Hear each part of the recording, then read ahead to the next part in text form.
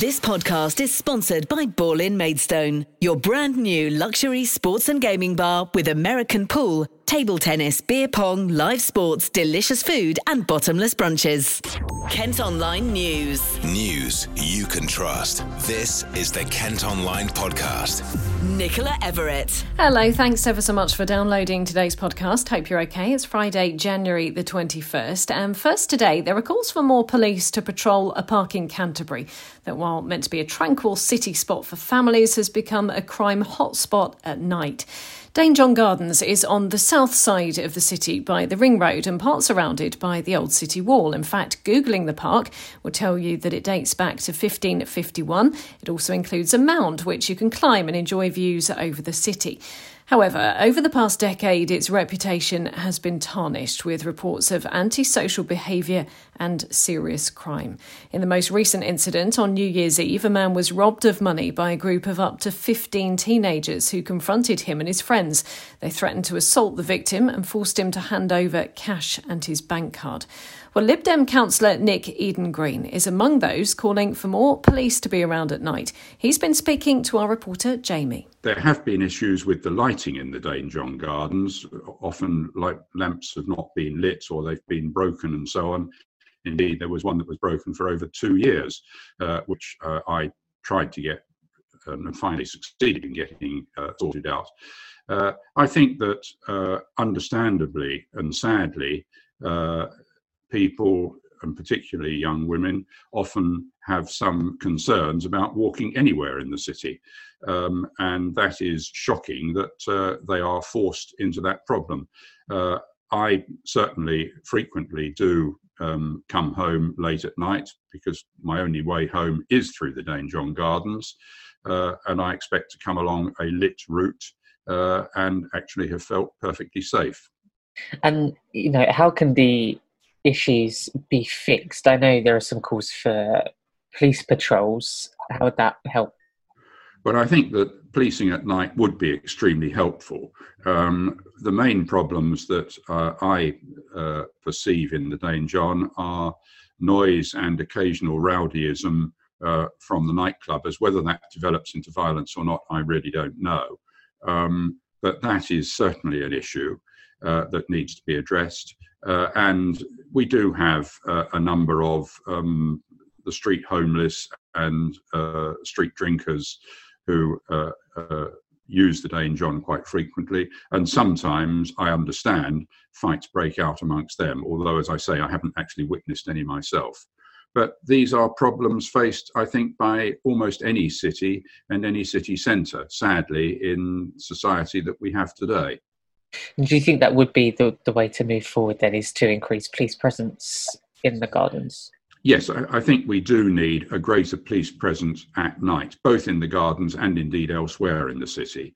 The police I see the police from time to time going through the Dane John, but it's always during the day when there are plenty of people around. Well, Inspector Guy Thompson, who's from the Canterbury Community Safety Unit, has told us he understands concerns, but has also let the Kent Online podcast know that they're working with Canterbury City Council to improve CCTV coverage in the gardens.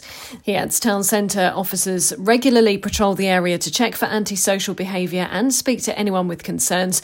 The park's existing CCTV is monitored, we're told, 24 hours a day by the City Council, and any criminal or antisocial behaviour is reported as a matter of course, and every incident is fully investigated. Kent Online News. 5 drug dealers who were involved in the supply of cocaine across Kent have been jailed for a total of more than 50 years. The men were part of an organised network of criminals who bought and sold Class A drugs while using an encrypted phone platform called EncroChat. It was infiltrated by police in France and the Netherlands back in 2020. Well, the men, who are from Chatham, Tunbridge Wells, Pembrey and Essex, have been sentenced to between 6 and 13 and a half years. You can see their pictures and video of the moment police searched an address at Kent Online. A Rochester man who stabbed himself in the chest in a bid to get his former partner arrested has been jailed for 3 years.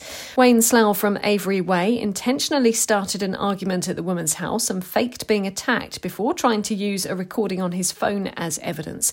The 33-year-old, who's been described by police as a deceptive domestic abuser, was initially given a suspended sentence, but that's been overturned by the Court of Appeal. A Margate dog owner whose pet tore into a man's leg, causing him to suffer nerve damage, has avoided being sent to prison. Ivan Clegg had to be treated in hospital for 3 days after being set upon by Kevin Burns' Staffordshire Bull Terrier in Marine Gardens in November 2020.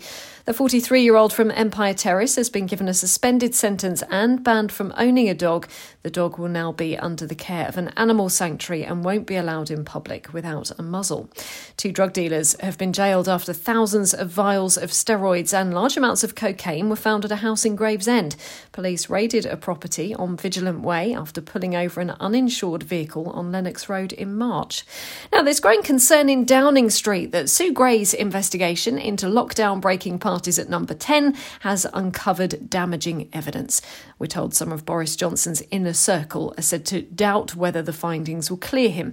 Meantime, some MPs claim they've been threatened after saying they wanted a vote of no confidence in the PM, and that's left some not wanting to talk about it. Well, our political editor, Paul Francis, has been on KMTV with Phil to discuss the silence from Kent's MPs. In your time as political editor, have you seen anything like this? Could you make any equivalency at all? Well, not really. And in fact, you could look at the old Brexit issue when MPs were falling over themselves to make public their views on the issue, and Theresa May's various attempts to push through the deal. But yeah, this is unusual, I must say. Why do you think this is? Why do you think that we've seen Kent MPs seemingly united in this, at simply waiting for the inquiry to come out and not say anything before? Well, I think they think they can buy a bit of time, iron out some of the potential fault lines ahead of the publication of that report, and get through a bumpy week or so, and then back to normal. The Kent Online Podcast with Ball-in Maidstone. An inquest has concluded a Canterbury teenager's death after she took strong painkillers was a tragic accident.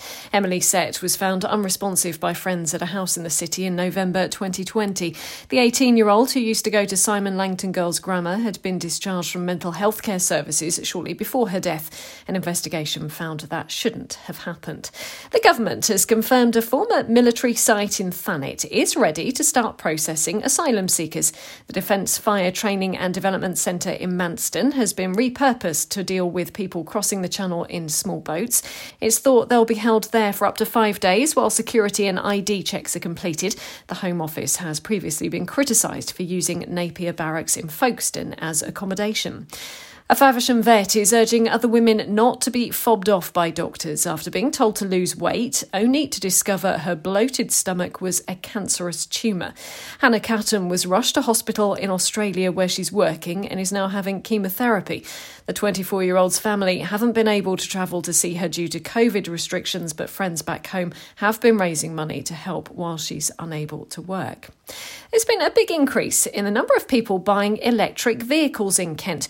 Almost 10,000 ultra-low emissions cars were registered in the county between July and September last year, as compared to just 6,000 in the same period of 2020.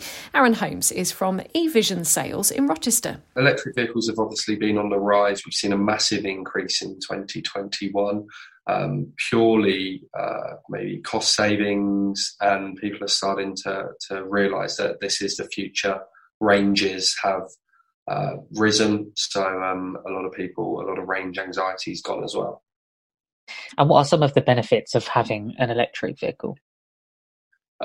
First of all, costs. So it's much cheaper running costs. You forget the days of going to a petrol station and spending £70 on a top up, and you're more spending sort of like £5 overnight to top your vehicle up for 200, 300 miles of charge. Nicer to drive. So a lot of all EVs have regenerative braking. So you don't use the brake as often. You lift your foot off the accelerator and you slow down. So you're one pedal driving, and they're a lot more responsive. So you're not going through the gears and kind of chugging along. You put your foot down and you go. Why might some people be concerned about electric vehicles, in terms of charging their vehicle if they don't have a driveway at home, and what are some of the solutions around that? Yeah, so there's a lot of range anxiety when making the switch from a combustion engine vehicle to an electric vehicle. As of December 2021, there was just below 50,000 public charging connectors in the UK. And over 20,000 of those were rapid chargers, so you could charge anywhere between 20 and 30 minutes. So if you didn't have a driveway, you could go to one of those maybe once a week or twice a week and charge there for 20 minutes, go grab a coffee, do your shopping. There's also apps like CoCharger, where you can rent someone else's charger and driveway to charge up. Ashford topped the list with the most increase in sales, while Folkestone and Hythe ranked the lowest with only 163 new electric car drivers. Part of the A249 is going to be closed again this weekend as work continues on the major revamp of the Stockbury roundabout near Sittingbourne. The northbound carriageway from Rumstead Lane to the roundabout will be closed from 10 tonight until 5 on Monday morning. A diversion will be in place. It's via the M20 to Bluebell Hill and the M2 or A2. And after the Royal Navy announced it would dismantle a sunken warship off the coast of Sheppey this summer, there's been a surge in bookings to go and see it. Specialists will remove the masts of the SS Richard Montgomery, which sank near Sheerness in 1944 and still contains 1,400 tonnes of bombs. But the owner of the ex-pilot boat says since announcing tours around the exclusion zone, he's had to add extra trips because of unprecedented demand. Kent Online Sport. Football and struggling Gillingham travel to promotion chasing Wigan Athletic this weekend. The search for a new Gills boss is still going on, so Steve Lovell will remain in charge of the side. They're way down in the League One relegation places and haven't won a game since mid-October. We've been catching up with Steve ahead of the game and asked for his thoughts on the opposition. Well, I think they'll win the league. I really do think they'll win the league. I think they're the best team in the league, and I think they will. They'll the games in hand they've got over Wycombe, and they will, because their squad is very strong. But we've got to go there and we've got to be positive. No one expects us to get a result out there apart from the people in the building and in the dressing room that we've got here, and that's something that we've tried to instill in them, is the confidence that they're a good team, and I think they have taken a lot out of that and put that on board after last Saturday and the 2 weeks that we've had with them. They've been brilliant. They're really, they're buzzing. They're enjoying the football and the way that we're trying to play. And that's the only way I know. Come Wigan, obviously they're a side that's they've signed a couple of decent players again now, and they're a very good squad. And they play a certain way which we know, and we might have to address that in our formation on Saturday to our setup. But I don't want to take away from our play when we get the ball, the way that we want to play. But certainly there's, it might be changes on Saturday, and a change in personnel as well as formation just to counter that. But we've worked on that this week on 2 different setups. So everybody understands that, whatever setup we go to, they understand what their roles and responsibilities are. Kick-off tomorrow is at 3 and you'll be able to follow the match action at kentonline.co.uk. We'll also have details of the result in our bulletins on sister radio station KMFM on Sunday morning. And Kent skier Millie Knight has admitted she had no thoughts of winning anything at the World Championships after spending the past year recovering from concussion. The 23-year-old from Canterbury had a fall last February and says hopes ahead of the competition were very, very low. But the visually impaired skier and guide Brett Wild claimed gold in Norway. She's been catching up with Phil from our colleagues at KMTV. It's unbelievable, really. We had a really difficult kind of pre-season. Last February, I sustained a pretty bad concussion again for the 4th time, which is kind of like the same as what happened the year before the 2018 Winter Paralympics. So going through concussion and rehab and things like that again was a nightmare, and all hopes were very low. And kind of skiing and recovery over the summer was a bit slow. It was good, but we were a long way behind anybody else. So we had a lot of catching up to do. The races before Christmas, so our first World Cup races back this season, some races were okay and some races were really pretty poor. So we kind of went into these World Championships with very low expectation. A medal, even a bronze, would have been a miracle.